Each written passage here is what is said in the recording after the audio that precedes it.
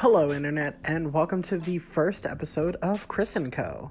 Chris & Co is the podcast where I get together with all my friends, and we just have discussions about their particular interests.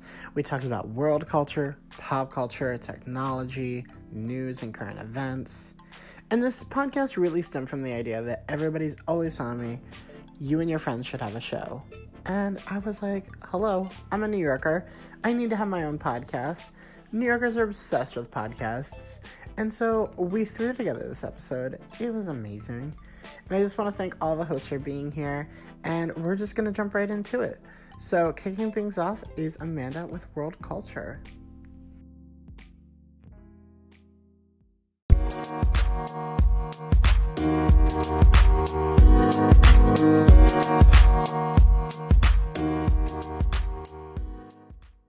I am here with the amazing Amanda Gay, who is the founder of Amanda Bear Arts and the amazing blogger Our World Canvas and co-founder of Whimsy and runs all these amazing social media accounts literally across the country. Oh my gosh. And your resume goes on and on and on. But I think I have to be most excited about the fact that you are my first resident New Yorker on the podcast. Oh, that's the most impressive part of the entire resume. Let's be honest. So thank you for being on and leading our world culture section, because Amanda is world culture, like in a person. You and your husband travel for Our World Canvas, and you are always seeing amazing plays and making art and consuming art, and there's definitely like not a better fit for you. But would the real question be then that I have no true experience in one or expertise in one specific thing? If I am a culture person, doesn't that mean that I'm just kind of spread across everything, but I don't have a real true expertise? Not at all. I don't know. Multifaceted. Okay. One right. thing I like cannot define you. Okay, great. So for our inaugural pilot episode, Amanda is going to talk me through some, would I say musical theater stuff? Because I'm surprisingly ignorant on the matter. And talk to me about some of your favorites, some of the things that are on your mind lately. Yes. Like, I'm ready to be enlightened. Let's do it. Let's talk Broadway. So Broadway is definitely one of my favorite things. And like you said, resident New Yorker here. Been able to see a lot of shows over my 8 years as a New Yorker, which is great. So we're kind of in like this really cool, like, I'm not going to say the golden age of Broadway because there are snobs that would say that was like 20 years ago, and I'm inclined to agree. But right now we have a lot of like original plays that are going to last for like years. One of them, of course, being Hamilton, but we'll get to that later.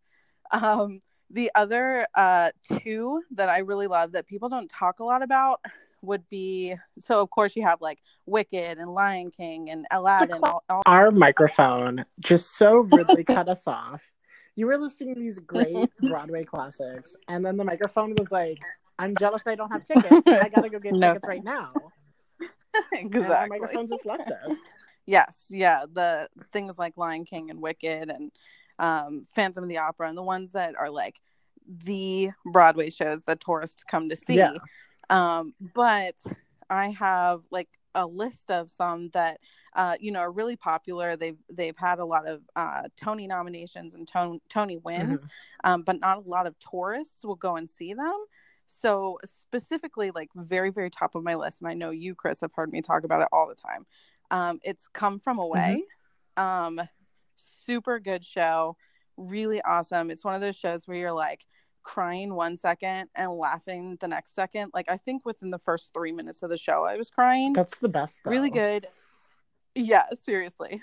Any listeners out there, just like check it out and read the synopsis of it and you'll want to see it right away. But beyond that, I'm gonna kind of just like skip through these, just throw them out, like name drop, you know. The next would be Dear Evan Hansen, And I think that's probably a little bit more popular than Come From Away. Like people know that name a little bit Yeah. more. Also a fantastic show. I haven't seen it without Ben Platt though. I saw it. He was the lead, part of the original cast, and he absolutely carried the show. So I'm not exactly sure like how it would be without him. But it won the Tony for Best Musical, so obviously it holds. Absolutely. Yeah. So and then so I wanted to like throw those two out because they're fantastic. But you know, the heart of the matter of Broadway right now is Hamilton. And we just gotta talk about it. We just gotta talk about Hamilton. Everybody's gotta talk about Hamilton. One of those interesting things though is like, unfortunately Broadway isn't for everybody. And I think when you have a show like Hamilton that seeps into like everyday household nomenclature, like that's when you know it's a big deal. And I think that's also, to your point, like Broadway's kind of entering in this like new era where there are a lot of shows coming in right now where they're getting really big notoriety and like people are talking about it in a way that, at least in my lifetime, they haven't talked about it before at this scale. Yeah. Broadway's always been a highbrow art. And I think, personally, I would say Hamilton has had a huge part in like bringing Broadway to the next generation. Lin-Manuel Miranda specifically has made sure that that's happened in like bringing public school kids to free showings of Hamilton, bringing Hamilton performances to Puerto Rico, things like that. So he's like he's very intentional about making it an art for the public, rather than like this highbrow art, which is really cool. And then also just the fact that you can listen through the entire soundtrack of Hamilton, because the entire show is just singing. So you can listen through the entire soundtrack of Hamilton. So like you said, it's in every home. Like everybody can experience the play through the music, and just the because music. Like tickets are so far out at this point, like that's how I experienced Hamilton at first. Like I got to know and love the music, and then being able to see it come to life on the stage was just like another step. Yeah, absolutely. And it's like it's kind of hard to argue that there are like negative parts to Hamilton. I can't even think of anything. Like first off, I think Lin-Manuel is our modern day Shakespeare. I'm very confident about that. But also like people like Andrew Lloyd Webber, who wrote Cats and Phantom of the Opera, like even he has said that, I think the quote was like around the lines of like, it's the most exciting thing he's seen on Broadway in like 50 years. And he sees it taking musical theater in an entirely different direction. So like, even if like Broadway kings like Andrew Lloyd Webber is saying that, you know, it's a pretty objective truth that that Hamilton is doing things right. So, and you saw it was your first Broadway show. It was my first Broadway, and I'm so honored that it was my first Broadway. It was seriously gorgeous though, and there's such depth and creativity to it. And I think that's the other part. I think he has tapped into something that everybody is interested in. And that's the hardest thing to do now, especially in 2018. You know, the show's been running for a couple of years now, but like it's pretty much bridging the divide. I don't really see like this is one of the only areas, knock on wood, that is like untouched by like political divide right now, except for like when Mike Pence went. True. Yeah. And in a way, like it's almost become an anthem for like our generation and probably others too, but it's become an anthem for us to like take history into our own hands, which is really powerful, especially now today. Yeah, and I think it's an interesting narrative on how we can, I don't want to say redefine, but establish like history and how we're going to tell that story. Yeah. And also like when you see the play, you just see like how flawed the founding fathers are. And of course, like historians would know that, but that's not something the general public of America is really taught, that these people were actually flawed humans as well. And that's pretty powerful just in the era we are now, like knowing that we as flawed humans can take history into our own hands. And I could go on and on about like how powerful Hamilton is, how much it parallels the time we are in now. And then also beyond that, just like how much it inspires individuals to like pursue their passions, or Lin-Manuel specifically inspires people to pursue their art. And yeah, I just could go on and on. It's a force to be absolutely. And I think it's so interesting. Like, even his tweets are beautiful, and also his tweets like come across my timeline all the time, and he's just such a creative soul. Like, to a whole new high. Like, I can't understand how much like original content is just pouring out of his mouth, or being written down. Just like, what would it be like to have his brain? Absolutely. Yeah. But that's actually a perfect segue, because now I do want to talk specifically about Lin-Manuel Miranda. I want to talk about what he's up to today. So, again, like, I just want to start this entire like part of the podcast by saying I think he is our modern day Shakespeare, and he is a beautiful, wonderful man and artist. Anyway, so what is he up to right now? So, as far as I know, he is so In the Heights. Are you familiar with In the Heights? It was the play that he wrote before Only Hamilton. vaguely. Well, the musical he wrote. Pretty much that's as much as I know about it. Is that it was his play before Hamilton. Yeah. And it was written in a similar style, and it was written about Washington Heights in New York and about local life there. It actually won 4 Tonys, so it's not like he was like a quote-unquote nobody before Hamilton. I hate that term, nobody, but still.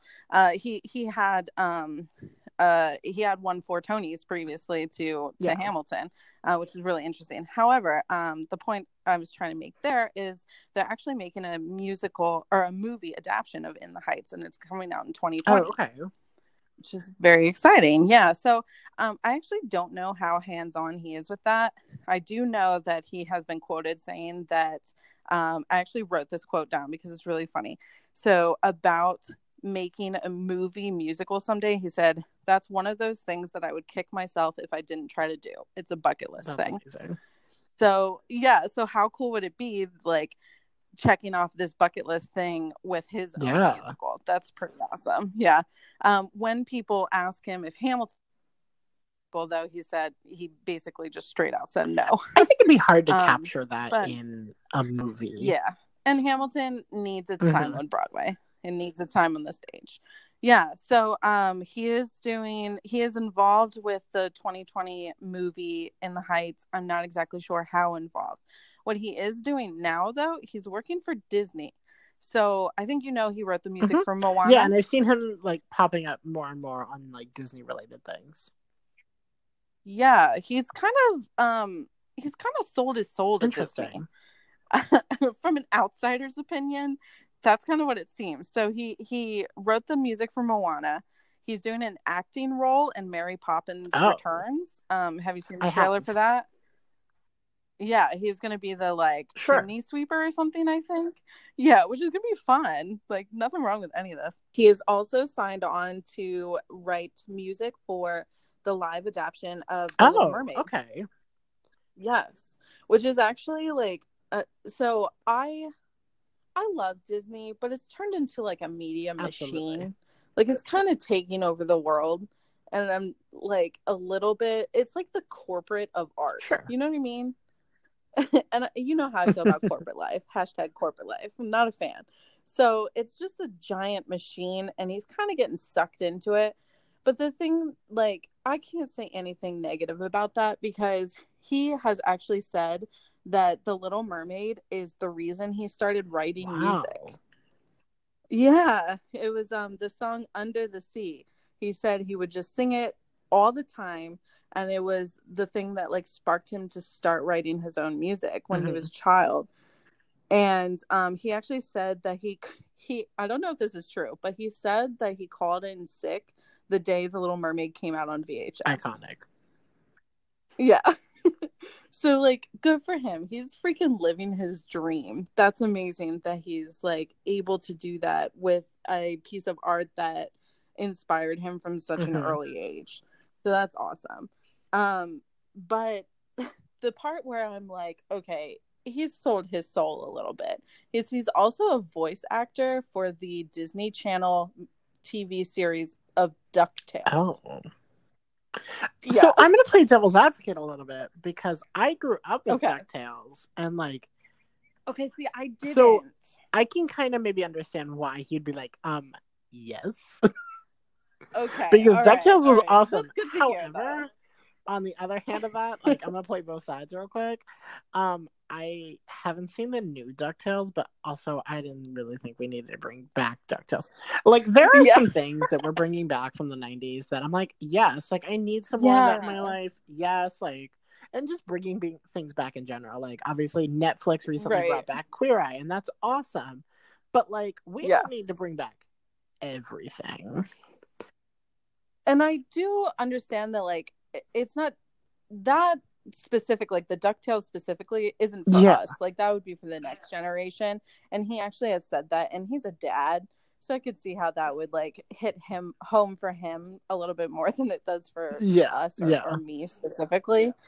So that's cool. But yeah, I just kind of feel like the modern day Shakespeare on DuckTales, being a voice actor for DuckTales, living his best life, Amanda. He just like wants to like like you do you, Lynn, you do you.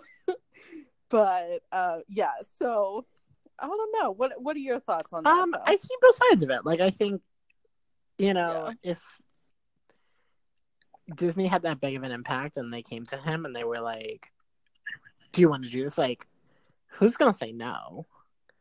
Right. But I guess the question I would have for you is like, what would you rather him do right now?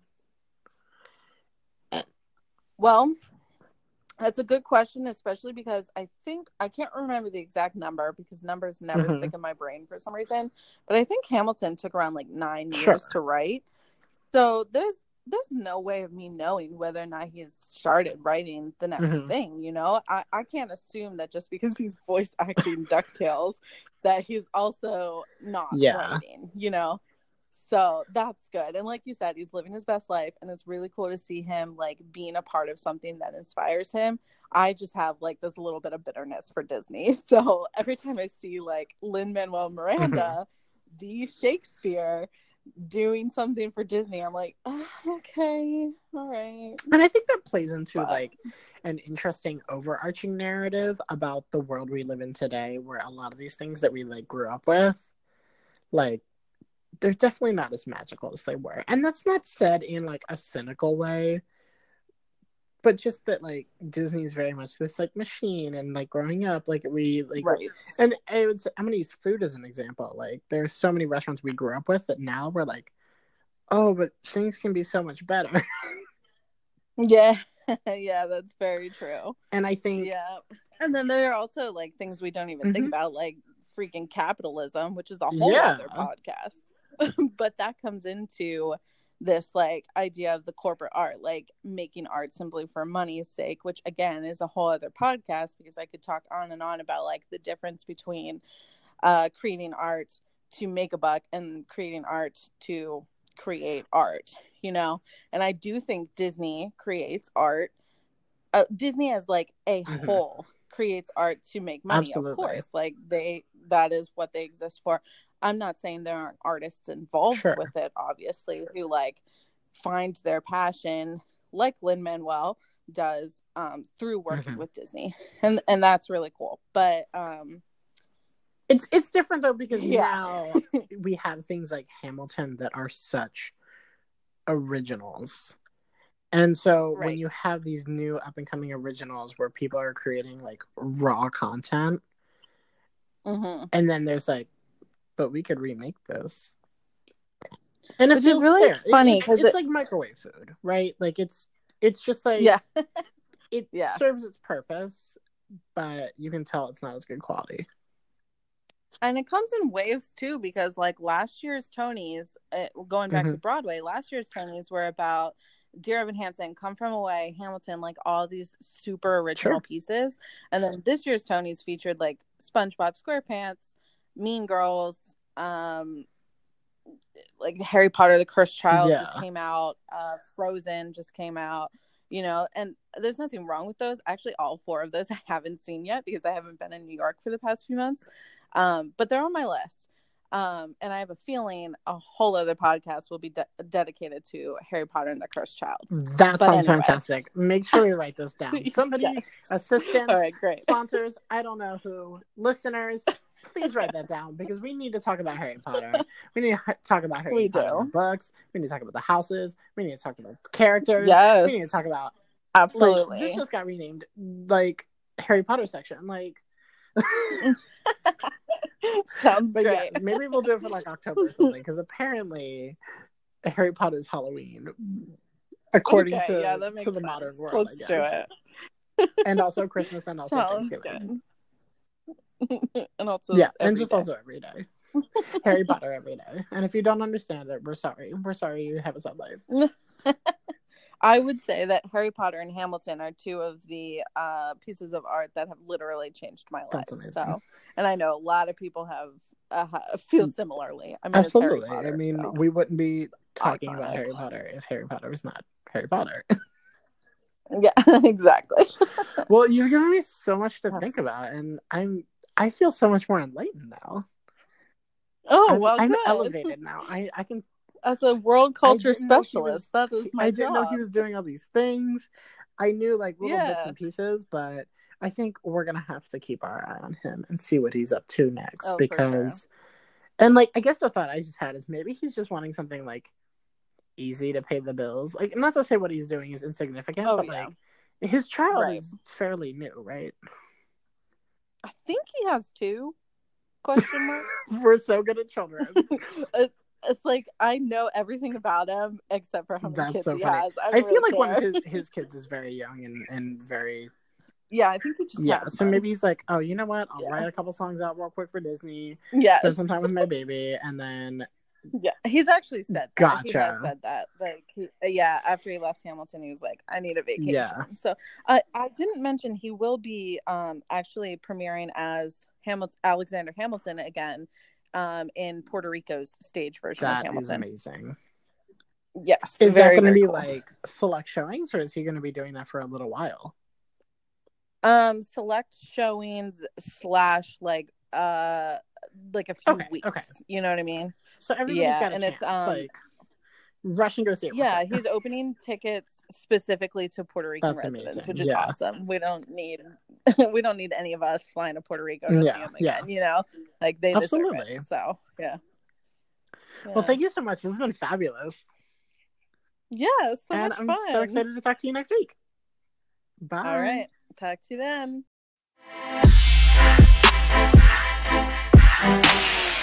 I don't really know what this says about me, you, or our friendship, but I got myself pumped up for your segment by listening to Work It by Missy Elliott. Okay, that's so on point. That's so on brand. Welcome to the podcast, Zoe. Oh, thank you for having me. Of course, I'm so excited to have you doing pop culture for us. I'm just here for it. Me too, honestly. And speaking of other things that I've been listening to, I took a little nap this afternoon, and I fell asleep listening to The Light Is Coming by Ariana Grande, and I feel like we just need to unpack this for a second, and I need to talk with you about our feelings on the song. Yes. So I want you to go first because I have some thoughts, but I want your uninfluenced opinion, so to speak. Okay. Gonna be straightforward and honest with you. I've only heard it probably 3 or 4 times. Okay. I haven't given it a full-on in-depth listen. That's fine. It's boppy. Yeah. I like it. Okay, so same. And I'm kind of in the same headspace as you. It's totally a bop. You can totally kind of jam along to it. But yes, exactly. I will say No Tears Left to Cry put me on the floor. This was the first song on my Pride playlist, and it just wig. It's such a good song, and it's so Ariana, and it's just great. And then I felt The Light Is Coming, it's a bop, but like it feels kind of out of place. Yeah, I get where you're coming from on that. I could see that. Like there's a large portion of the song where she's just saying the light is coming and that's it. And like she's got such a vocal range and depth that like it just left me wanting more. And especially like considering the fact that it was a Nicki Minaj collab, I was I was excited because like Side to Side is my favorite song by Ariana. Like such a jam.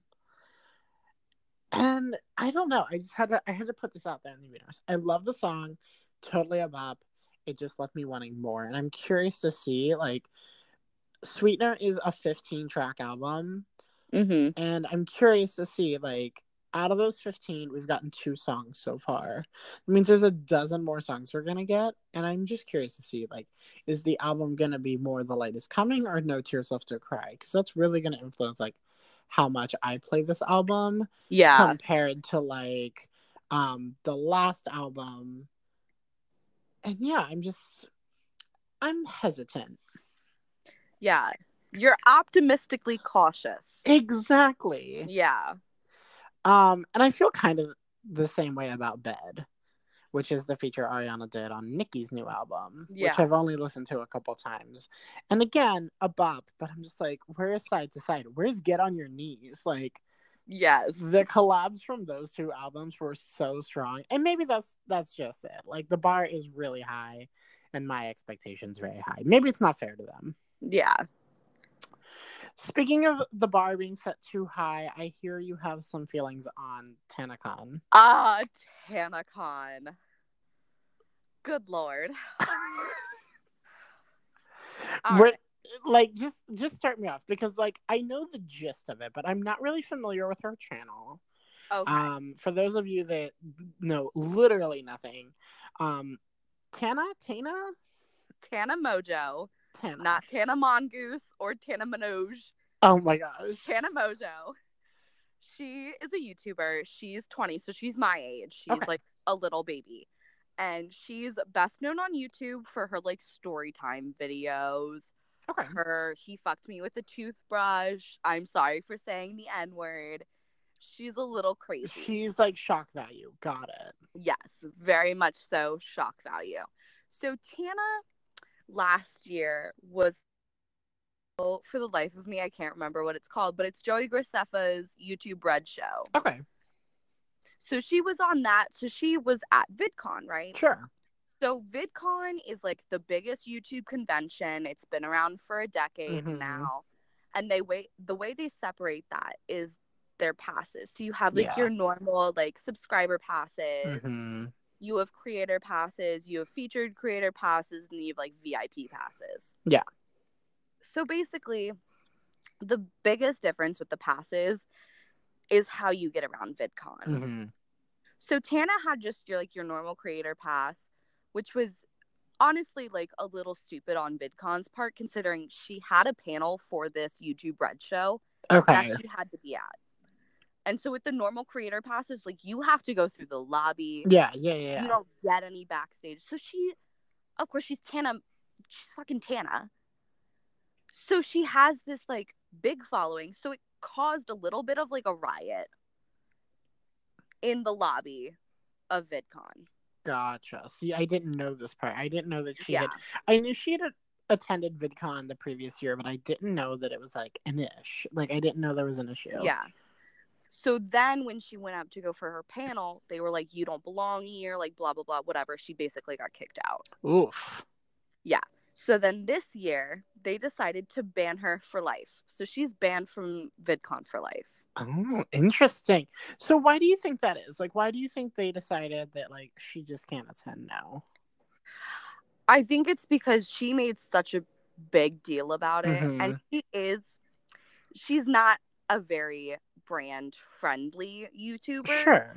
So I think that definitely has a little bit to play in there. Yeah, it sounds like it. And now I know there are other YouTubers that get featured that aren't as necessarily brand friendly at VidCon because it's not like a Google run event.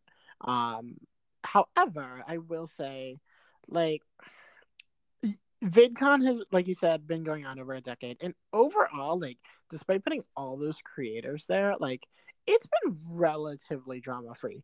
You've had those like fringe like issues with like a fan following a creator back to their room and stuff like that, but they've continued to get better and better, and I feel like there's never been like drama. Yeah, and that is also very much so part of Tana's brand. Is she's drama. Gotcha. She's this 20-year-old girl who's from Vegas. She's very out there. Like, so I feel like part of it is she caused so much of a scene over it. Mm-hmm. They were like, listen, we're just going to, like, not have to deal with this anymore. And they banned her. I feel like I almost kind of understand it. Like, yeah. I almost would agree with their position. Like, I think, not almost. Like, I think I do. Like, I feel like if I were them, if I were Hank and John, I'd be like, you know what? Like, this is too much to handle. Like, no. Yeah, and she did put out, like, this big, like, it's what, an hour, 18-minute video, basically saying, like, F VidCon, like, you're stupid. Like, so I understand where they're coming from. Gotcha. So then Tana decided, since she can't go to VidCon, she's going to make her own convention. Sure. Called TanaCon. So Tana wanted TanaCon to be in Anaheim, where VidCon is, the same weekend that VidCon is this year. So that, when she decided, that was a good, I think it was 2 months before, 1 or 2 months before VidCon. Yeah. So that's not a lot of time to plan a convention. So basically, she hired this, like, I guess, I don't even know what you would call them, like a management team. Okay. That puts on events. It's called Good Times Live. Okay. So she hires them. They're like, she wants it to be free, but she also wants there to be VIP passes. But she doesn't want the VIP passes to cost that much. And she wants to give away goodie bags that are 4 times the amount of the tickets that you bought with the VIP passes. And she wants this and she wants that.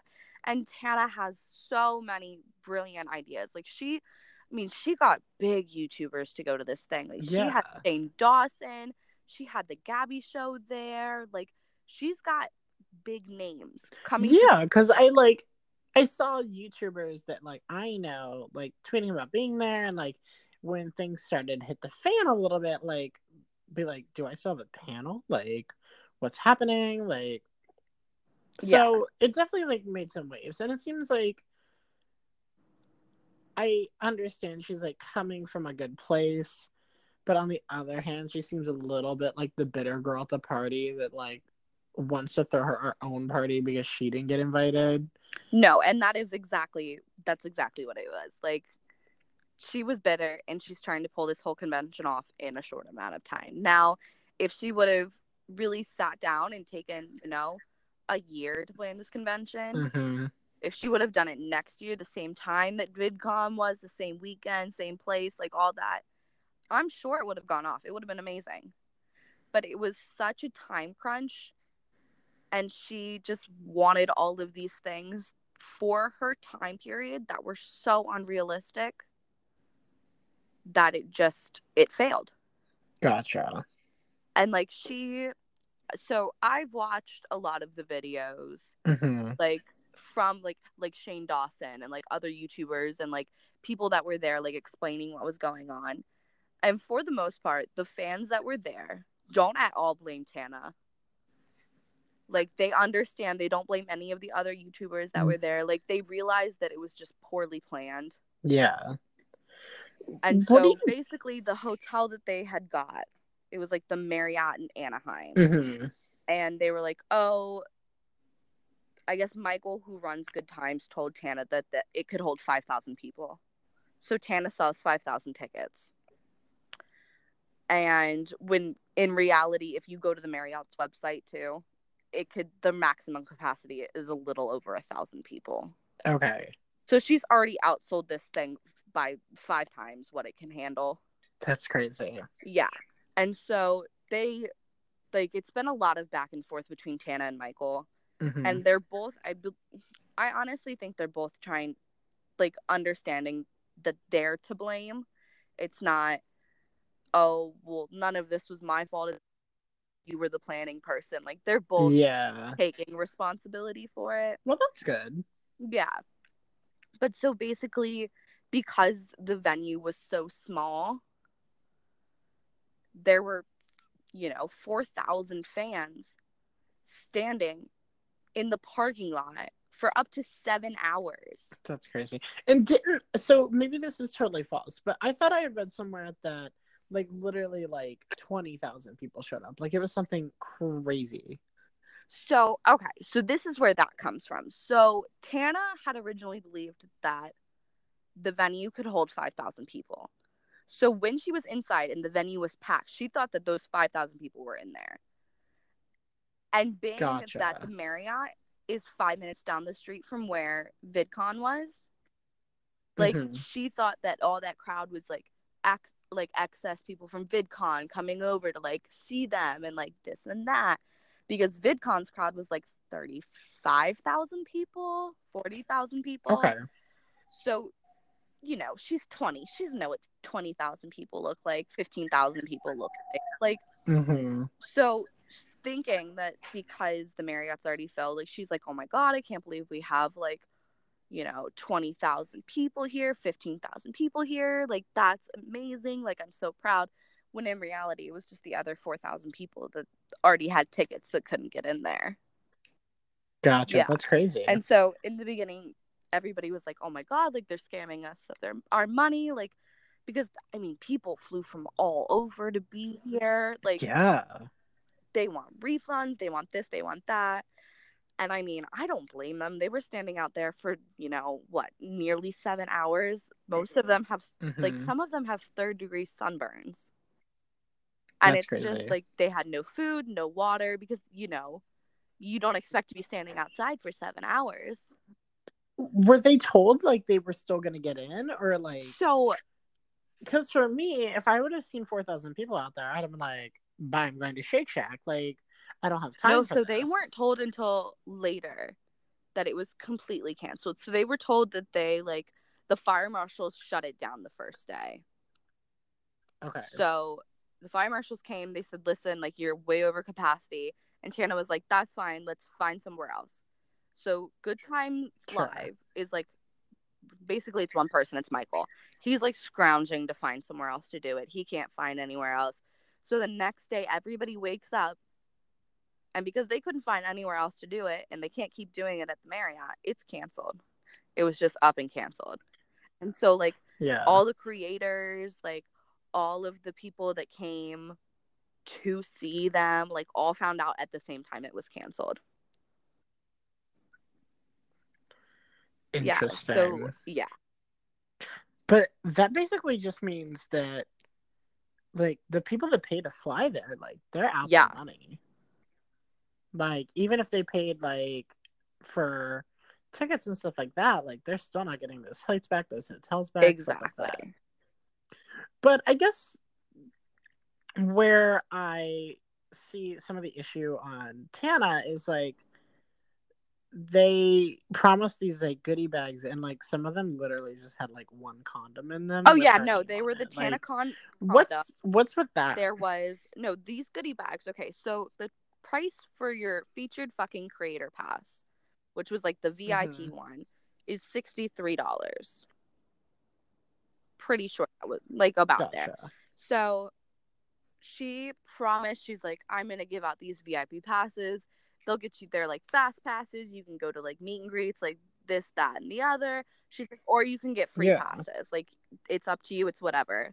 But if you get these like VIP featured creator passes, you're going to get a goodie bag. It's going to be worth like 4 times like what you paid for your ticket. Like, they're going to be great. Gucci belts and like,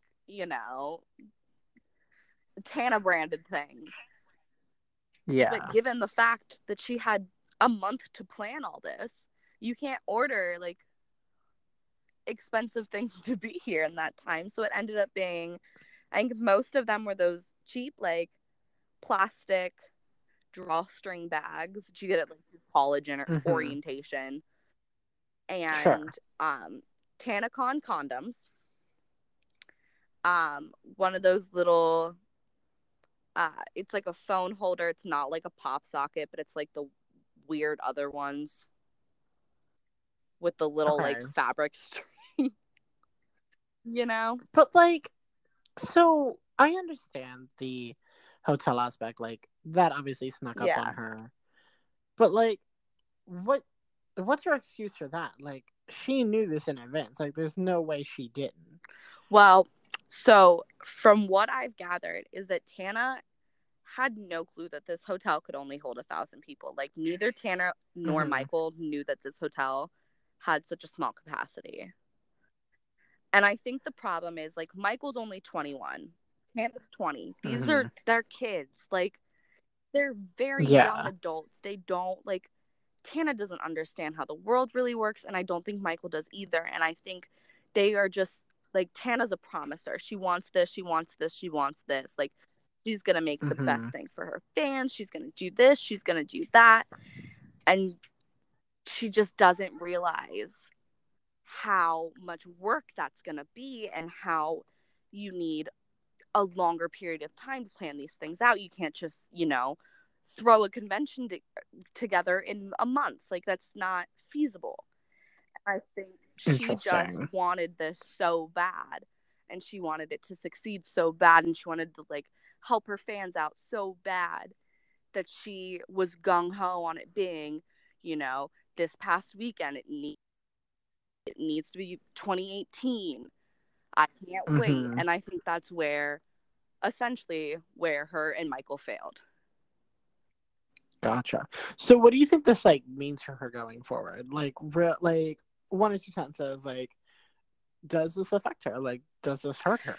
I think depending on how the next few weeks goes with her and how she handles the situation from here on is really going to affect her fans. Like, I've had people, like, I've heard people say that they've, you know, watched her YouTube videos since she really kind of started, and they have lost all respect for her. And I have other people who say, like, listen, like, we understand that she just really wanted this to happen. Like, she's young, but she needs to own up to her shit. And I think that's basically how she handles the next few weeks and how she decides to own up to this kind of, like, this whole thing is going to affect her. Interesting. Yeah. But the general consensus on YouTube from fans is that they don't really blame any of the creators that were there. They understand that it was more of a poor management, poor planning deal.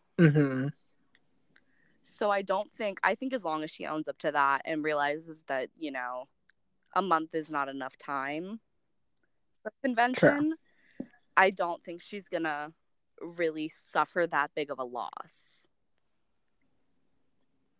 Interesting. That's just crappy, though. Like, I would be so angry. Oh, for sure. So what else is on your mind? What are you obsessed with this week? Oh my God, I don't even know. Listen, I'm an old person. All I have is Facebook, so it's a shocker I even know any pop culture. Oh, that's right. I keep forgetting you're off Twitter, and it's the I'm worst. off Twitter. I'm off Instagram. I basically use BuzzFeed's "Here's your celebrity Instagrams you might have missed" and funny tweets to, like, keep me hip and, like, fresh. That's iconic. I've been increasingly obsessed with Chrissy Teigen lately. She's a queen. She's just doing such good things, you know? Luna is, like, I relate to her daughter. I am her. I think it's the funniest thing ever. And her and John are so cute. Like, I love genuine celebrity couples. Me too. No, I love their ongoing, like, John is Arthur. It's wonderful. It's and great. The fact that she has, like, Luna in on it now, too, it's just adorable. So I know I wanted to touch base on this whole Childish Oh, Gambino yes. thing. Did you listen to the original song? I did. Thoughts? So, well, I guess, sorry, before you give your thoughts, I should give some context. Yeah. So everybody pretty much knows the Childish Gambino song, This Is America. It blew up when it came out. It was such a big cultural moment, commentating on what's going on in America right now, obviously. And I think Donald Glover has been really big for being such an original voice, both in his acting career and his music career and his stand-up and all this. So I think he's on this elevated platform. But then news broke last week that there was a SoundCloud rapper that had uploaded a song called American Pharaoh that basically has the same melody as This Is America and discussing the same subject matter, or at least that's what the accusation is. And so people are debating yes, it does, no, it doesn't. So I wanted to get your thoughts, and then obviously I'll share mine as well. Okay, so I don't think it was he heard this SoundCloud rapper song, was like, oh, that's a good idea, let me steal it. I get where people are saying the melodies are similar. They really are. But not to play the devil's advocate here, but if you listen to any of the newer rappers, I can't even name half of them because I'm old, but they sound the same. All their melodies are the same. All their, it's very much so carbon copies switched around a little bit, so you can't tell they're the exact same thing. But that's how it is nowadays. Now I understand why people are like, oh, this sounds super similar. It can sound similar. It does. I'm not gonna say it doesn't. I can hear it. I have ears. I know they sound the same. But there's little things in it that are different. So even if it was he heard this and he liked it, it's not, the exact same thing. That's where I'm I think it definitely has his twist on it. I think where I'm, I guess, the most shocked is this feeling of oh, is this not as original as we thought it was? Because the subject matter is so similar and the melody is so similar, and it's not just just the melody or just the lyrics or just the title. It's all of it. And so I'm curious I want to know more. How did this process come about? Did the producer bring the concept? Did he bring the concept? I want to know more, because basically at this point, all they've said is no. Yeah. And I feel it's kind of a cop-out. I feel that kind of defense just doesn't work. No, for sure.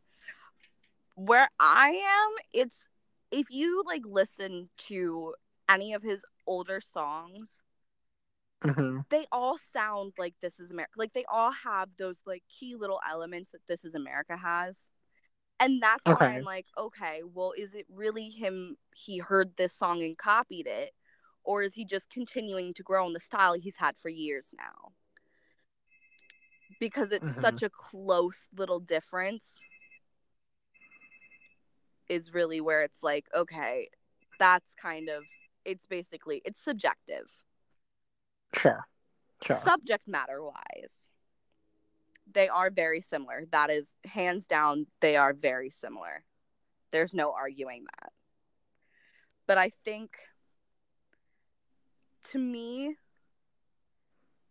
I don't think it's copying, because it's still, even though that song came out in 20, the whole being a person of color in America and the struggles of being a person of color in America, and gun violence and all this, that This Is America encapsulates, was still so relevant back in 2016.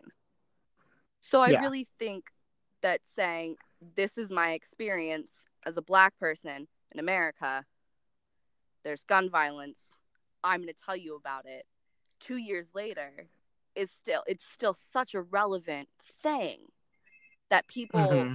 especially like people like me, like white people, like I have no concept of that. I live in my little, now thank God I'm not like Mm-hmm. completely sheltered and I like understand how the world works. But I think for him to come out and he's on TV, he's a musician, like he has such a big platform. So for him to come out with something like this, and it's eye-opening for people like me. Sure. And I think Yeah, even absolutely. 2 years ago, it would have still been eye-opening. So it's still like, even, God, like a decade ago, you know? Mm-hmm. So I feel like it's still a very prominent theme. I agree with that. Yeah, no, and I think it's interesting too, like, the Carters are definitely doing this Yes. too. Like, when you look into the deep context of the apeshit video and everything that meant. So I think, yeah, absolutely. Exactly. So I don't think it was more of a like, he was like, oh, this is a good idea, this will make me money. It's like, this is still such a relevant thing. Whoops, Sure. the song that came out 2 years ago on SoundCloud sounds like it, but that's because it was still such a prominent issue then. Mm-hmm. And I think that's my opinion on it all, my little rambling opinion. But that's that makes sense. And it definitely gave me, like, thank you for sharing that, because it gave me some, like, context as well. Like, I guess we didn't really consider, like, the time difference and the fact that, like, yeah, like, this is subject matter that multiple people are going to talk about, and there's going to be some similarities there. So, yeah, no, it's an interesting point of view that I feel like has shifted mine a little bit. I think the core of it is I'd like to hear him talk about it more. Like, I feel like I'd prefer him to just kind of own up to it. Because I feel like it's just been swept under the rug and they don't want to talk about it, and that's exactly. it. Gotcha. Well, thank you for educating me on all these things. No problem. That's what I'm here for. What are you watching right now? What is your TV show? I like watching really old television that aired almost a decade ago, so I'm currently watching Ugly Betty. Love it. We love I Ugly know. Betty. I'm like almost done already, which is really sad because there's only 4 seasons, which is a crime. That's a crime. It felt like such a long run back when I was younger and originally watching it, but now, yeah, that's like a day. Yeah. Like, I remember my mom watching it on TV, and I was like, this is so good. It's on forever. Yeah. And now I'm like watching it, and I'm like, there was only 4 seasons. Like, what? Mm-hmm. But now I'm very into that. I'm curious, in your point of view, like, going back and watching it now, because it's been several years since I've watched it, is it problematic? Like, I feel like that show could have had the potential to be problematic. Honestly, it's really not. Like, it has a lot of things that could have been very problematic. Sure. It does use some words that are problematic now that weren't back then. Sure. But overall, the way they go about everything is very, like, it's very family friendly. Okay. Yeah. Good. I was, like, nervous that it wasn't gonna, like, hold up. No, it's still very good, and a lot of the themes are still very relevant. Yeah, absolutely. In a lot of the ways that, like, that show is just so ahead of its time. So that makes me happy to hear that it's not, like, problematic. Yeah. Did you get to do anything fun for Pride? It's the last day. We're recording this the last day. I know, it's upsetting. I thought about going to Harrisburg Pride. You should have. I know. I had so many things on my plate, and I think it was this weekend. Gotcha. So it was like, I had too many things to do. They were, like, really squeezing it in there at the end then. They really waited till the last minute. But I don't know. I'm going to try to go to Savannah Pride because that's not until October. Oh, I know. Wow. It's weird. Makes no sense. Wait, why do they I don't know. That? Because it's the South and they do things differently down there. Apparently. But no, it's like October, I want to say it's like 15th, 16th, somewhere around there. but my best friend lives down there. Gotcha. So, like, you should come. Well, everybody, if you have time, go to Savannah Pride. Exactly. Because you've got time. And it'll be October, so it'll be so beautiful down there. Ooh, Get away from the cold up here. Go down to Savannah. We need some Georgia warmth. Eat some peaches. Go to Pride and then eat some peaches. Love it. Well, thank you so much. And we will chat next week. Yes, of course. Sounds good. Thank you for having me. Always.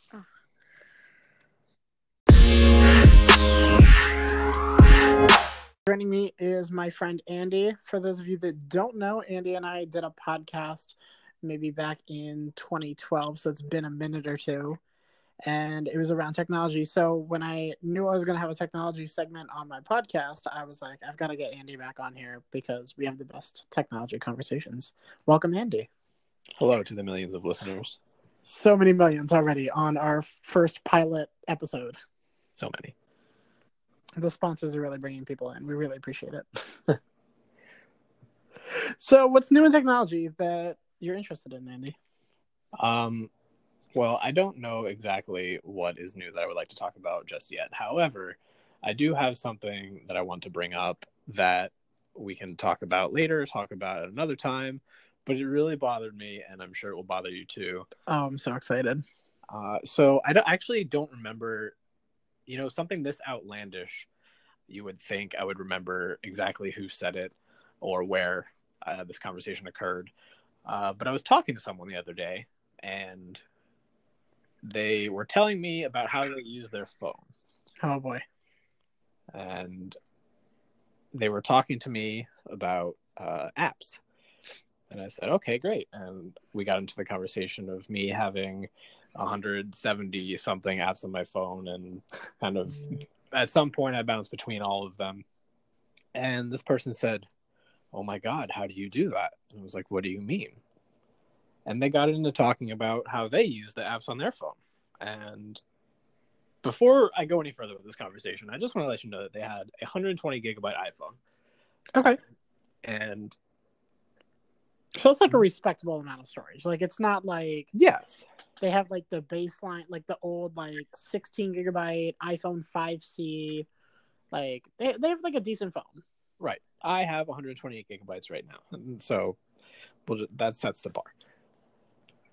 So they were telling me about checking in for an airline flight, but they had to download the airline app. And I said, oh, I haven't you flown with this airline before? And they said, yes, but I delete all of my apps when I'm done using them and then re-download them again when I need them. Interesting. All right, I want you to continue because I think I might be guilty of this as well, but it depends on the context. So I'm curious to see where this is going. So the context is, they just, I don't know. They delete everything on their phone when they're done using it. They have just the stock Apple apps, and that's how they live their life, in between the App Store and downloading apps.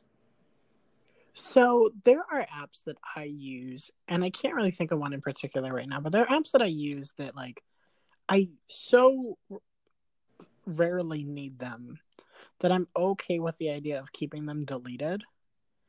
And then if I need to, like, I have a strong LTE connection, that's got good download speeds. I can just pop it back onto my phone in a matter of seconds, and then I have the app again. So I do this sometimes. And before I moved to New York, I used to do this with the Amtrak app a little bit because it was so sporadic that I would I need to book a train ticket. But then once I started visiting more frequently, I was like, I'll just leave it on my phone. But I think that habit comes from... the days where it was a 16 gigabyte iPhone, it was an 8 gigabyte iPhone or whatever. And I think now, especially in the age, like my iPad's 256 gigabytes, my iPhone's 128. Like I don't have to worry about that anymore. And like, I don't have to worry about like music I'm syncing from iTunes because Apple Music is a thing and stuff like that. So I think it's, I guess, an old habit that some people still retain. So the more that I think about this, I see a similarity with myself because I think about how I see you use your phone sometimes. I know if I were to go into your camera roll, I would be able to scroll for hours on end, and at some point it would be the photos. Myself, on the other hand, if I'm at an event like a hockey game or something, I'll take 20 pictures, but then I'll find the 2 that I like and delete the rest. Oh no. Oh no, that is not me at all, because see, the reaction that you're having right now is the exact same reaction I have about the people deleting their apps. I think it's repulsive. Gotcha. Yeah, no, see, I keep everything. And there's things that, like, sometimes I'll scroll way back, like, you know, how the iPhone will use machine learning to bring in, like, certain results. Like, oh, you were doing this last year. And it's like, sometimes it's a really dumb screenshot of something. And let me say, this is a segue real quick, though. How do you feel about iOS 11 and then it continues into iOS 12 as well, but iOS 11 screenshot feature where it brings it to the corner?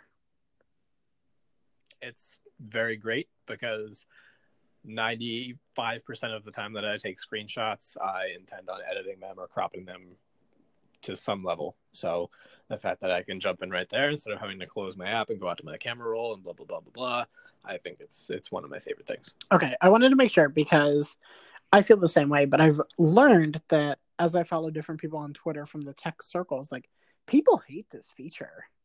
And I think it's really interesting because usually I would say 8 out of 10 times if I'm taking a screenshot, it's so I can then send it to somebody and I can literally send it right there and then delete it and I don't have to keep all these stupid screenshots. However, I would say I'm still guilty of it. I'm just not as guilty of it. Because if you scroll through my camera library, which is 2 terabytes of iCloud storage at this point, like, there are some old screenshots in there, which at this point I'm just keeping because when I see them, I laugh and see how old, like, iOS looked or how small my screen was and how bad the resolution was. But in terms of actual photography, you're right. I pulled up the Photos app on my iPad real quick, and I have 42,000 photos and 5,000 videos. That hurts me. But we live in a digital age. Why not delete it? Like, why not keep it? Why delete it? There's just so much. Why would you delete your apps then? See, like, another thing that I've known about you is that you constantly have 800,000 emails. That's true. So and I'm completely obsessive about my inbox to the point where people were making fun of me at work the other day because I spent 20 minutes cleaning it out and sorting everything into folders. I wish I had your drive when it comes to email organization. So I think these are 3 separate, like, categories for me. So photos, I want to keep everything because, you know, I might need an original or I might want a different angle of it. Maybe I thought I wouldn't want in the moment, but maybe I need it now. And so in that sense, I'm very nostalgic. Now, when it comes to my apps, I get very bothered when my screen is cluttered with apps. And so, like, I need, you know, the second page to be my social apps and it needs to go in a certain order. And it's very muscle memory for me.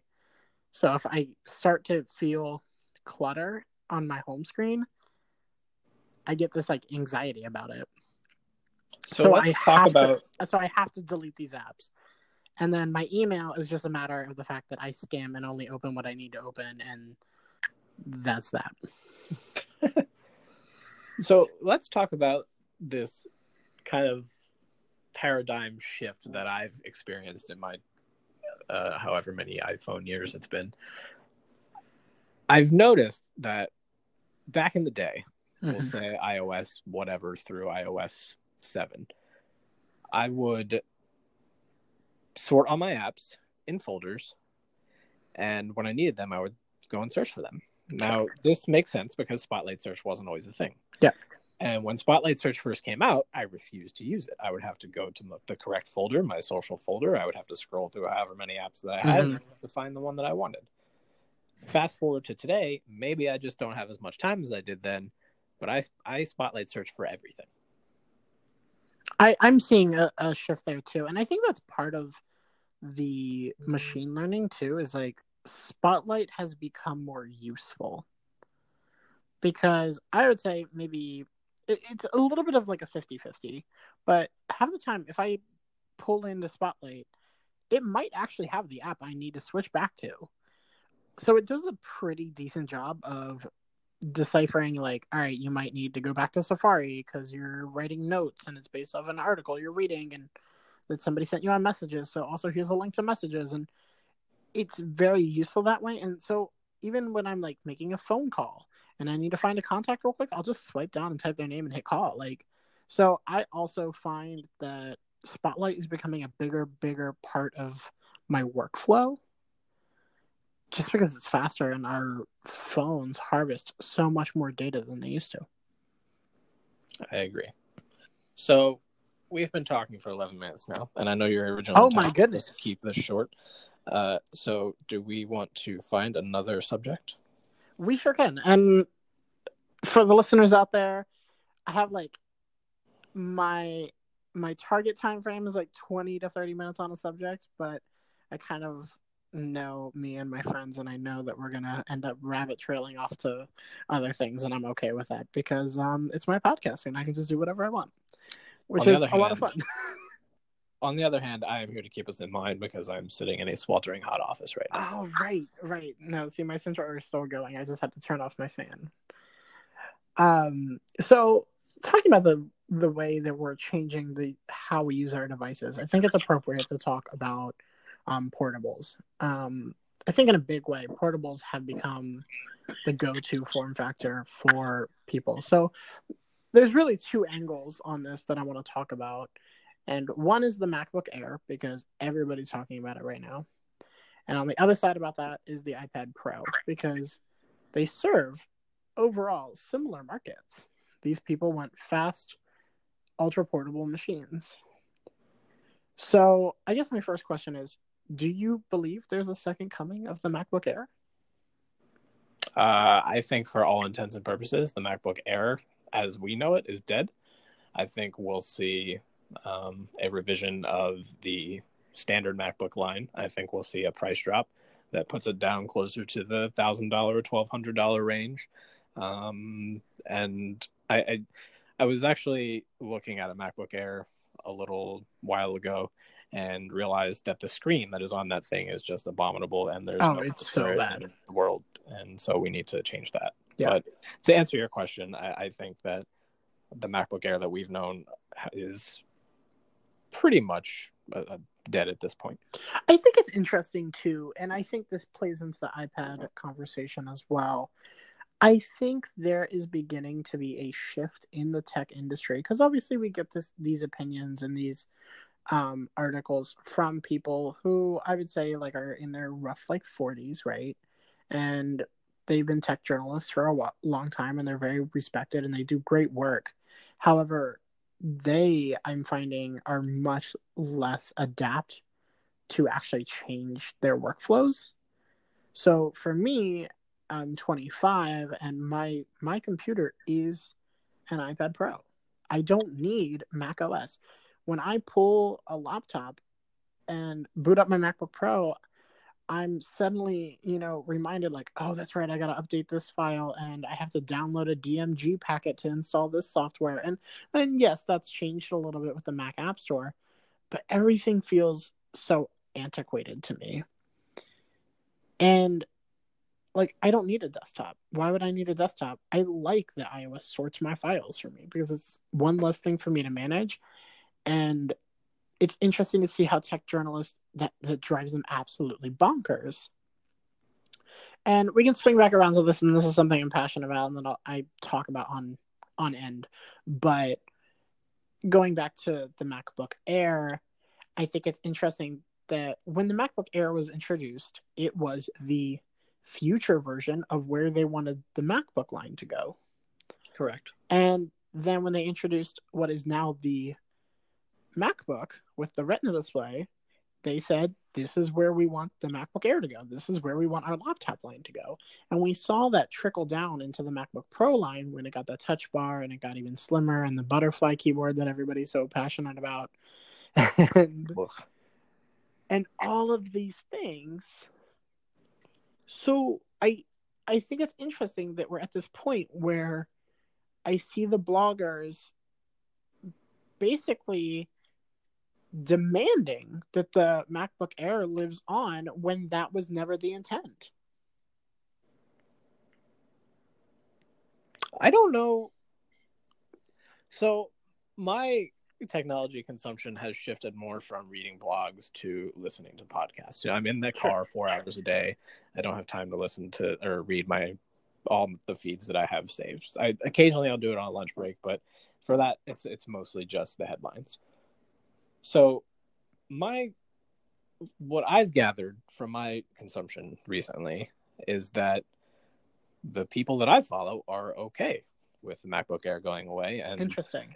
kind of fall in the same line as I do, thinking that we'll just kind of see the MacBook line be bumped down, and then we'll see the MacBook Pro, and Apple will have those two tiers. Yeah.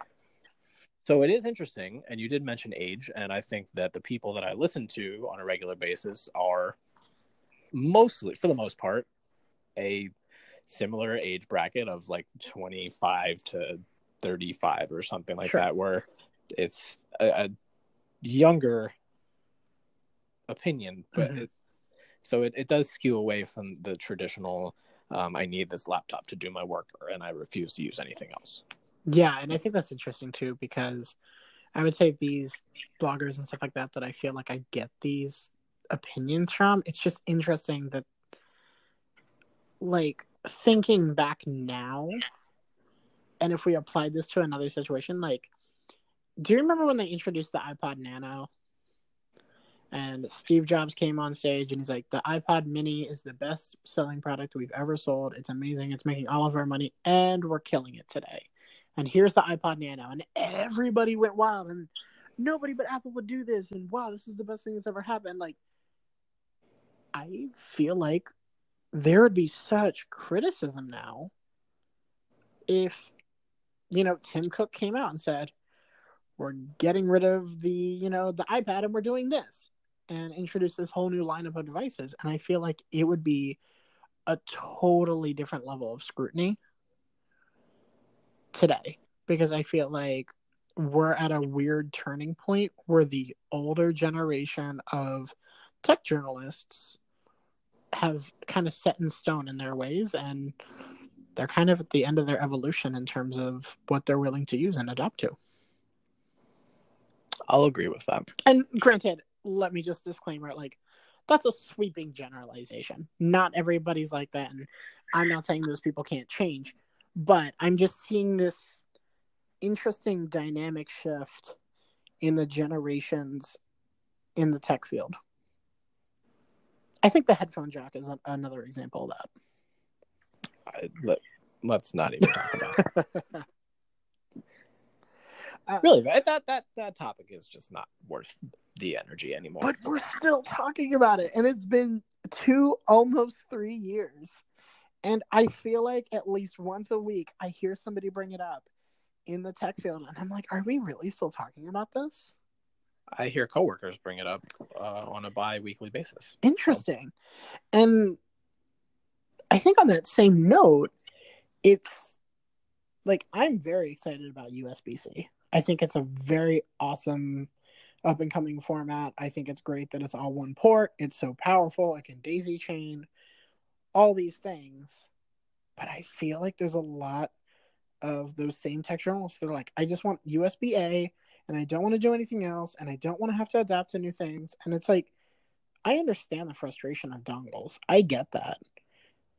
But I think it's such a trade-off to get to where USB-C can take us. And it's a temporary problem. Yeah, exactly. So I just think it's interesting how stuck in the sand some of these people are. Yeah. I it is weird because we talk about the older tech journalists, but then I also think about all of the people that I deal with outside of this space, just normal people who don't care. They don't go to tech blogs. They don't follow tech news. And they share that same opinion with those people. Like, oh my God, why is my charging cable changing? Sure. Oh my God, why don't my headphones work anymore? Does Apple just need to do a better job explaining that? I think that they would have to find a creative way to do it in their marketing, and I don't necessarily know if it's worth the energy for them to do it. Because I think about a platform like Apple Pay. So many of, like, I don't want to say the common folk, but the everyday user, that's a better way of saying it. The everyday user, they're still kind of scared of Apple Pay. And I'm like, you don't understand. Like, this is so much more secure than what you're doing now. I actually have a funny story about this.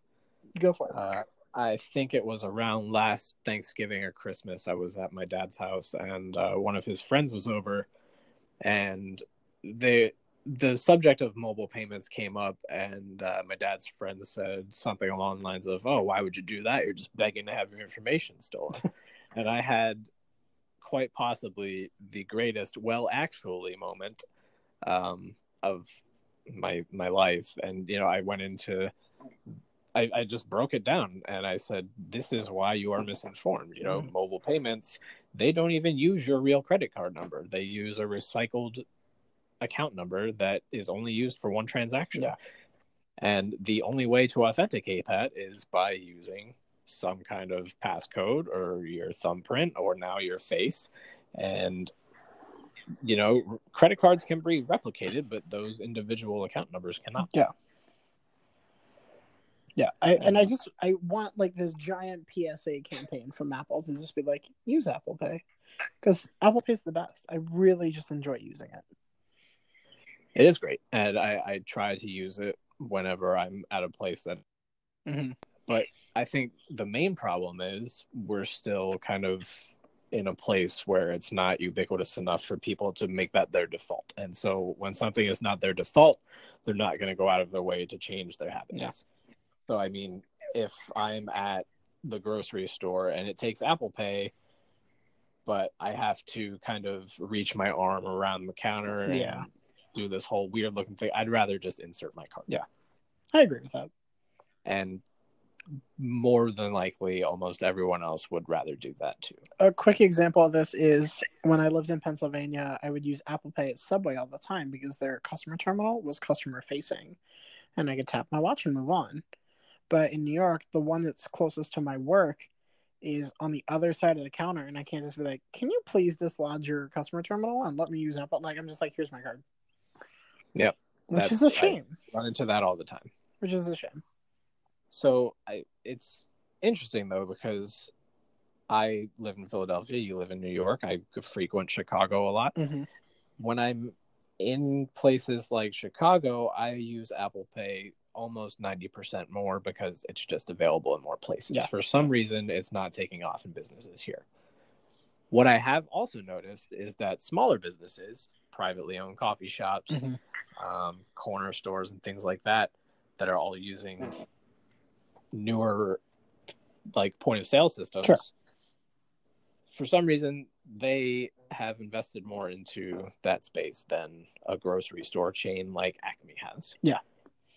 I'd agree with that. I think it's interesting. I think with that, I think these startup brands like coffee shops and such like that, they're having to rely on the tech space to start their businesses. So they're relying on, a Square point of system or something like that. I believe the other one that I see all the time is called Clover.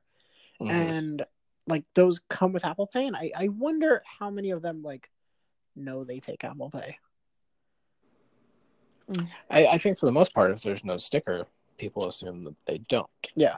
I mean, by now I know, hey, that's a Square terminal, and mm-hmm. they take Apple Pay whether it says it or not. Yeah.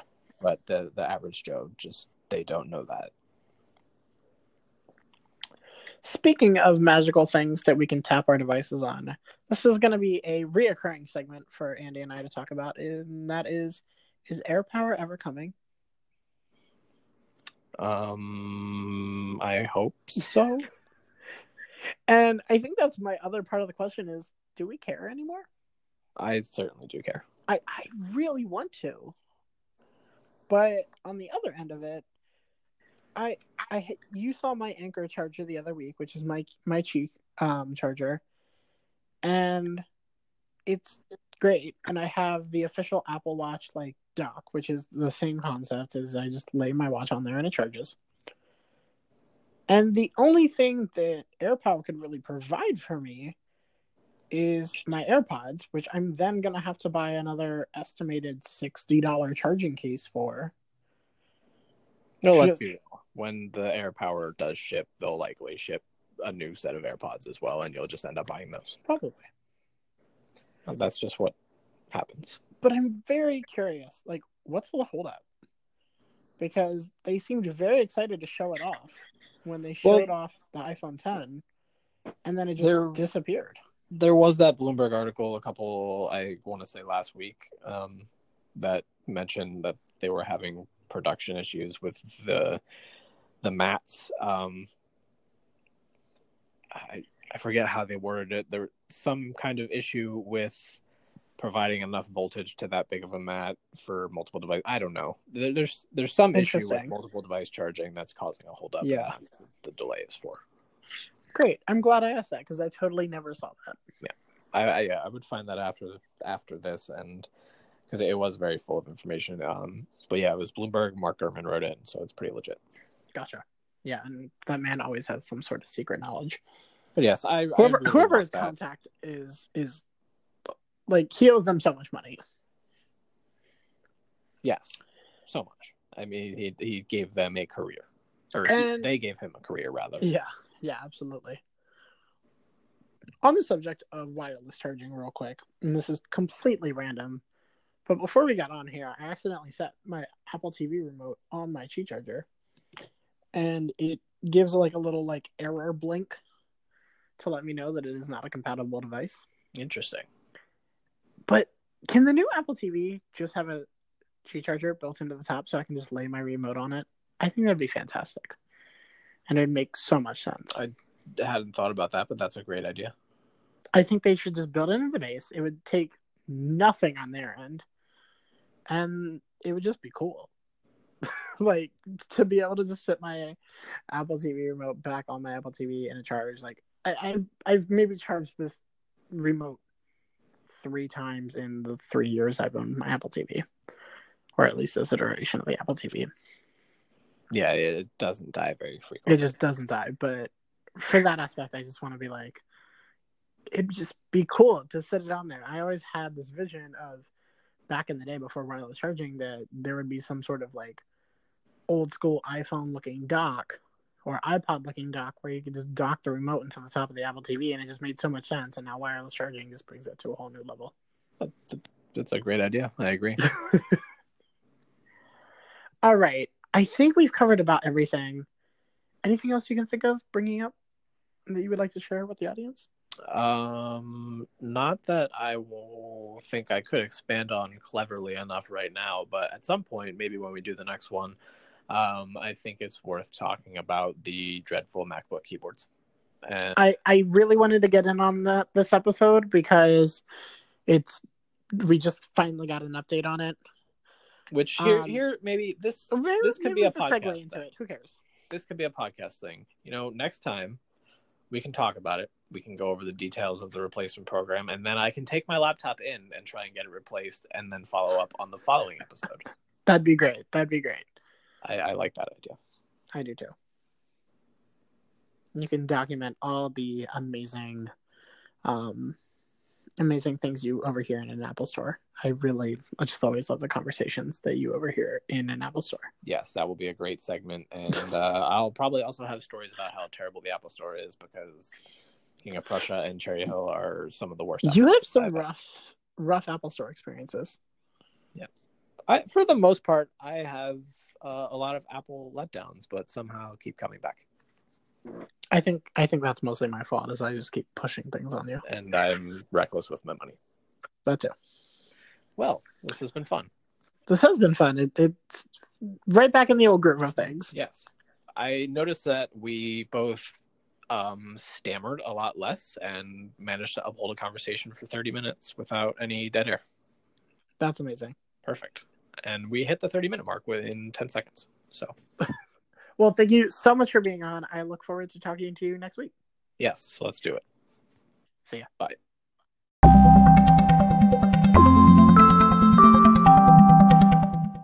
For my last segment, I'm here with Daniel Gay, who you might notice has the same last name as Amanda. That's because he is her husband, and he's also the other side of Whimsy and Our World Canvas, and he's also doing so many amazing things.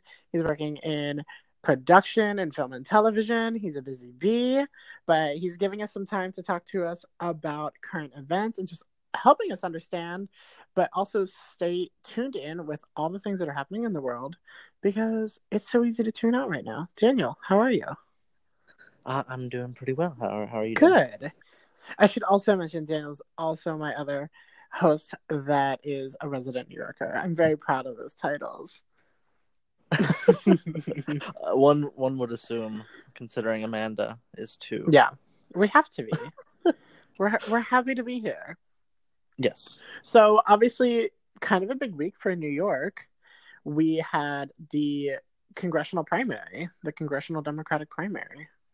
Yeah, so there were 6 states this week that had primary elections, and the one that was making kind of all the headlines this week is actually straight from Amanda's my home district in Queens. It was kind of a week that will make political history. Alexandria Ocasio-Cortez was a candidate on the Democratic ticket for Congress, and she unseated a 10-term congressional Democrat, Joseph Crawley, and assuming she wins her general in November, which is very likely because Queens is 80% registered Democrat, she will become the youngest woman ever elected to U.S. Congress. That's amazing. Yeah. We're doing great kind things. of a big deal. So today I just wanted to do kind of a deep dive into how she pulled off this upset and why it isn't as shocking as the media is making it out to be. And don't fret and worry that we're going to get political. I just want to break down how she did it, mostly. Sounds good to me. So you kind of have to start with the significance of her defeating Joseph Crawley. Joseph Crawley is, like I said, a 10-term congressional Democrat.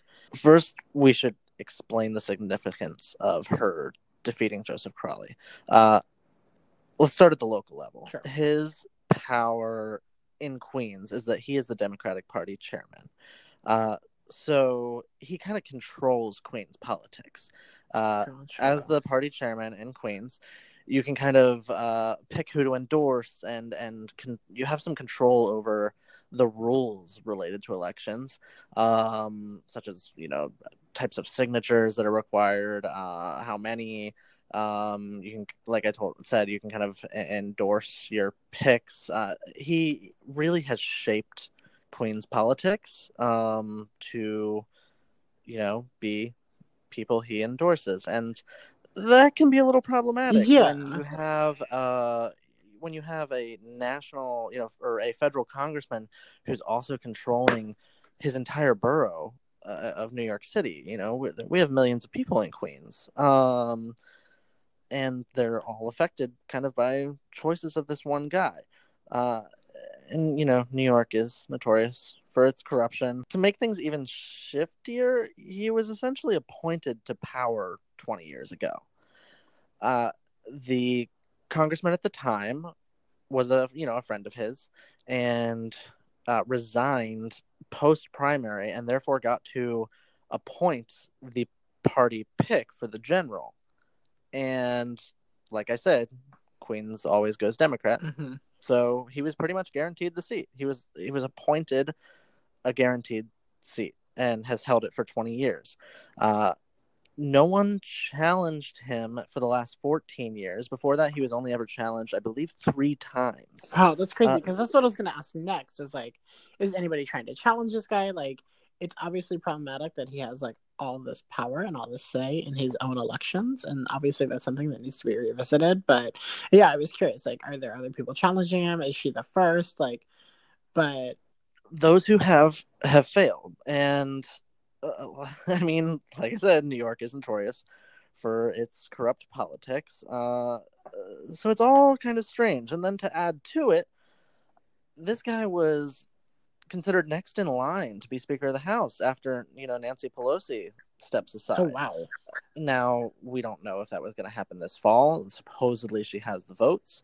assuming, the Democrats would take back the majority. Mm-hmm. But there are, kind of a new wave of Democrats winning primaries that could potentially lose her those votes. And so there was a chance that, either this election cycle or maybe, another 10 years from now, he would have become the next Democratic Speaker of the House. So it was kind of a huge deal that this 28-year-old woman, 28-year-old Latina woman, unseated him.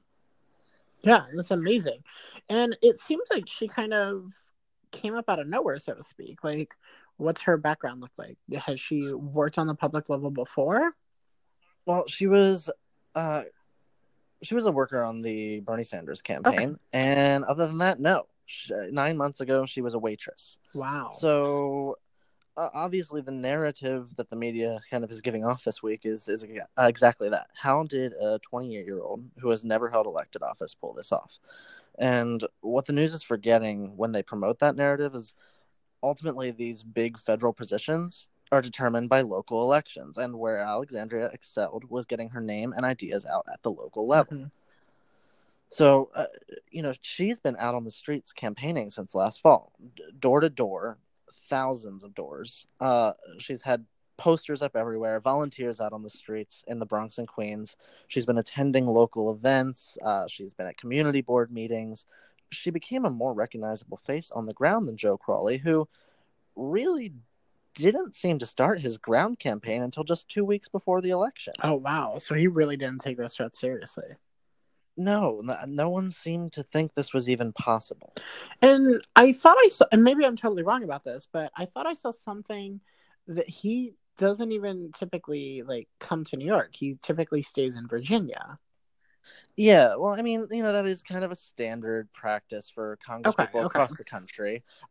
For New York politicians, it's a little more iffy. You figure when you're, the representative from Idaho, mm-hmm. you're not going to be able to always be in Idaho. Yeah. But these Northeast states, and this, even like the Carolinas and stuff, it's not uncommon for those representatives to spend a nice amount of time in their home districts, and he really hasn't done that. Interesting. Yeah, he'll come back, but he's been living down there for almost 2 decades, and his family's down there, and I don't know that you really can bring his family into it. He wants his family to be close to him. Absolutely, that makes sense. But there definitely was a vibe in the neighborhood that he wasn't around enough. Mm-hmm.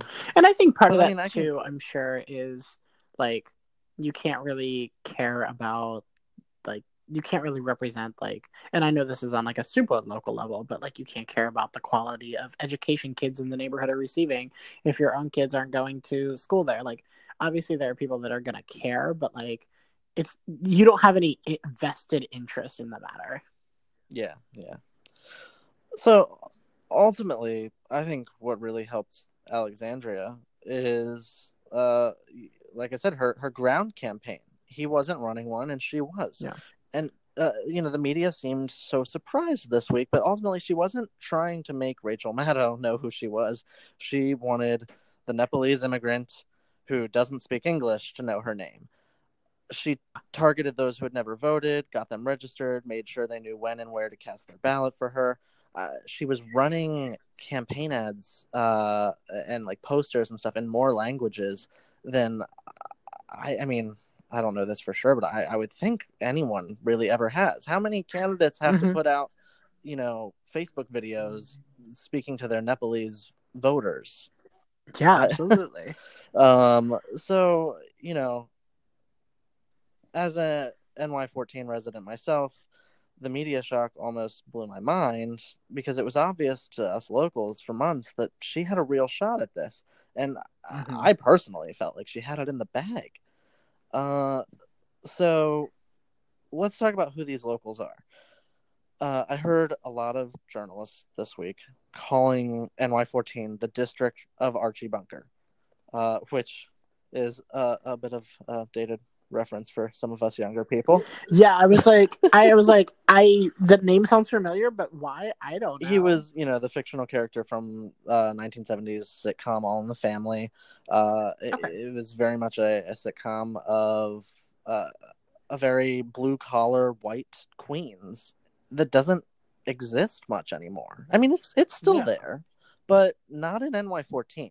I think where it is further out in communities like Bayside and further. NY14 is a district of immigrants that includes neighborhoods in the Bronx and Queens, and 70% of the population are people of color. And don't hold me to this, but I'm pretty confident that we are the most diverse congressional district in the United States. Yeah, it definitely seems that way. Like, I don't think that's be a stretch that if you're not the most, like, it's definitely. I mean, Jackson Heights alone, which is a neighborhood in the Queens part of the district, has 167 languages spoken in under half a square mile. It's insane. So the demographics have changed. And, there are a lot of people acting like Alexandria just won this because of demographics. And I don't think that's true either. She got out there. She connected with the people. She had big ideas. And, kind of like we discussed, people felt that their representative was absent. I think people were refreshed to see another option for the first time in 14 years. And not just another option, a young Latina woman who 9 months ago was working as a waitress, understands the day-to-day struggles of the people in her district. Her campaign even used the hashtag #OneOfUs. Don't get me wrong, a lot of the locals have a lot of respect for Joe Crawley and how he's fought he's fought for years for social justice on the Hill and things like, Obamacare. But he's been living in Virginia for well over a decade, almost 2, and I really believe his constituents felt that he was too disconnected to understand us and represent us. And the streets of Queens and the Bronx are entirely different worlds than suburban Virginia. And especially because it's been that long, like, New York is so different than it has been over the last 20 years. And I think another part of that is, like, I think this is kind of I don't want to say the positive side, but the upside of the administration we have now, because it's done 2 things. First of all, anybody can run, and I think it's really driven home that point, for better or for worse, that anybody can run for office. And you get these really, like, positive interactions from that with people like her. And the other part of that is, like, people understand that their voice, particularly their representative, really affects what the administration can and cannot do. And so as a result, I feel like people are wanting a representative that is going to match with their voice, that's going to understand their issues. And so on that end, like, I feel like she, in a sense, and this is kind of a broad generalization, is she is probably one of the most representative candidates for representative for her district, if that makes sense. For sure. And I'd also like to say, I think most people in NY14 knew who she was even before that viral campaign ad that everyone's now sharing even hit the web. She was out, she was talking to people, she was engaging with people for months, and he didn't do that. But the even crazier thing is that her campaign spent just over $300,000, and Joe Crawley's spent over $1 million. Oh, wow. But then things get even crazier, and that kind of leads me into my next topic here on this election. So her work on the ground was combined with her commitment to not take corporate or lobbyist PAC money. And I think those are the 2 things that really pushed her to victory. So her average donation on her campaign was $22. She took no corporate or lobbyist PAC money. Like I said, Joe Crawley ran an over $1 million campaign against her, and only 2% of that money were donations under $200, and the rest came from corporate PACs or major fundraising events. So I just wanted to list off some of the companies that he was taking money from, because it's kind of shocking. And this isn't just him. This is a problem with almost all of our representatives. Just naming ones that listeners would recognize. Facebook, Google, Capital One, Aflac, Microsoft, TD Bank, H&R Block, Anheuser-Busch, Honeywell, UPS, T-Mobile, Cisco Systems, Marriott, JP Morgan. I'm flipping through a very large list and skipping. I'm skipping so many. Experian, Lockheed Martin, Discover, Quicken Loans, PepsiCo, Major League Baseball, Wawa, like Wawa ball, like that's insane. HSBC, like, Disney, News Corp, Viacom, Ally Bank. That's my bank. Why is my bank giving money to my congressman? That's 21st so Century Fox. The list goes on and on. General Electric. I could go for forever, and I'm skipping, hundreds of companies that even the average American wouldn't recognize. But we got to get the money out of politics. That's the one political thing I'm gonna say on this. That's a personal opinion, but I think it's really what led her to success, is that she told her community, who is struggling to pay the increasing rent, struggling to get healthcare, their wages aren't going up. She told them, I'm not going to take corporate money. You guys are going to put me into office, and I trust that you will. And they came out for her. That's amazing. So I feel like I've seen a little bit of this going around, but I don't know enough to speak to it, and maybe you do. But hasn't there been some sort of pushback within the party against her? Yeah, so that was kind of actually what I wanted to discuss next. Why are people scared? You could go down this rabbit hole for a whole nother podcast. But ultimately, I think the Democrats seem to be scared because she's threatening the establishment. She literally upset all of New York politics. It's a corrupt world that I think now, New Yorkers are starting to realize they can change. And even today, randomly, Bill de Blasio had a press conference where he's changed his positions on some things I was briefly reading about. Suddenly people seem to be aligning with Alexandria so that they can save face, because they think the people are coming for them. I'll take it. And then, the Republicans are certainly demonizing her because of her association with the Democratic Socialists of America, the DSA. And, like I said, I mostly wanted to talk about why it wasn't shocking that she won and how she unseated the, King of Queens, as people call him. We should probably just skip the heated topic of the DSA versus socialism, and maybe we should just jump to final lessons. That's fine. So I have two final lessons from all of this. The first is face your constituents. Crawley didn't even show up to 2 of the 3 public debates that had been scheduled between Alexandria and himself. And he only agreed to a moderated televised debate after immense community pressure, and to a debate in front of his constituents after the New York Times wrote an op-ed just a week before his election urging him to either face his people or risk losing his seat. Wow. That debate, where he finally faced his constituents, took place just 3 days before the election. And by that point, it was too late for him. That's crazy. And then I guess my final lesson would be, if you represent a safe, non-swing district, run on big ideas. Just because some people might always vote Democrat or always vote Republican, that doesn't mean they want more of the status quo.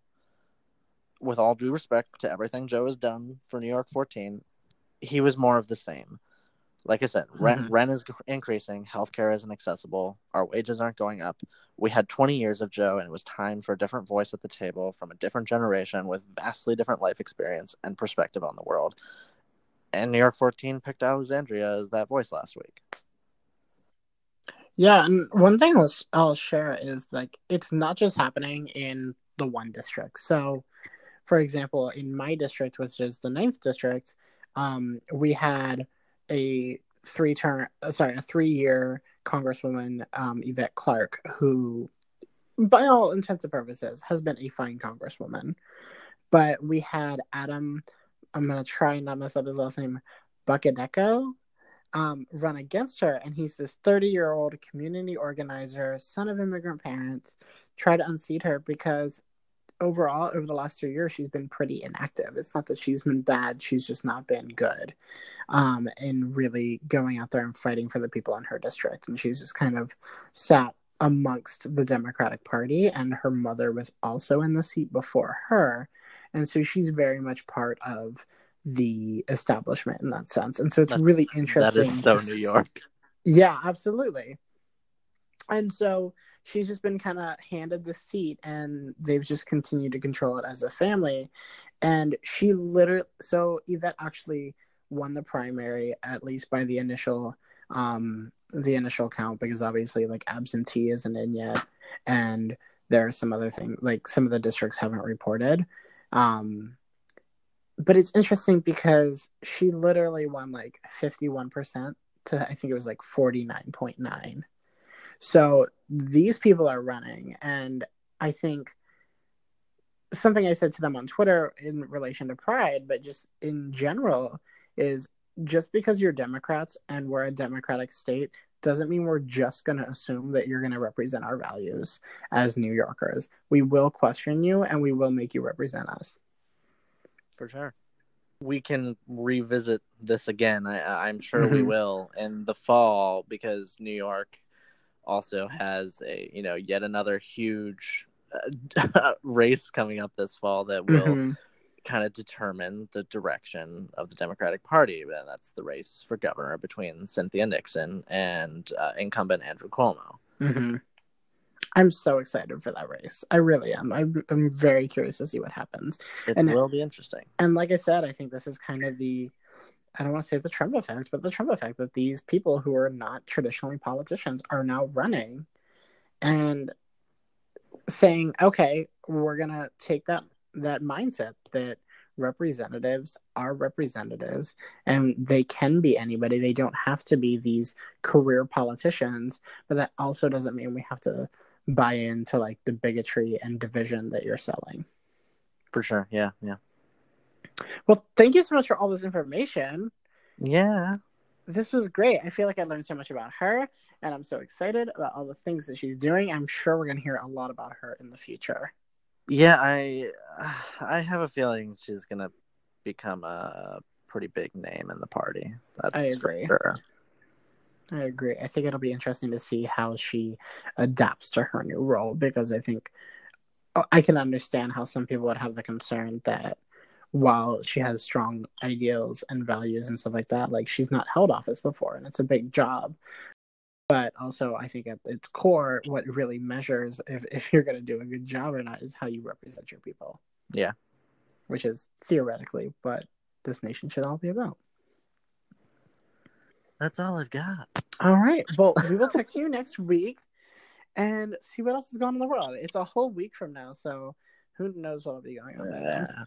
Everything will change. Absolutely. All right. All right, bye. And that concludes our very first episode 1 of Chris & Co. Create and Change. Thank you guys so much for listening. I have to give a quick shout out to our friends at Anchor who have made this process amazing in making this podcast and distributing it. Thanks to them, we're available everywhere podcasts are listened to. Apple Podcasts, Google Podcasts, Spotify, Breaker, Overcast, Pocket Casts. It goes on and on and on. I will say, if you choose to listen to us on Anchor, you guys can send in questions and things that you would like us to talk about on the podcast, and we can certainly do that. Otherwise, make sure to tell your friends about this podcast. Make sure that you subscribe. Subscribers is how we grow. Thanks so much, and we'll see you next week.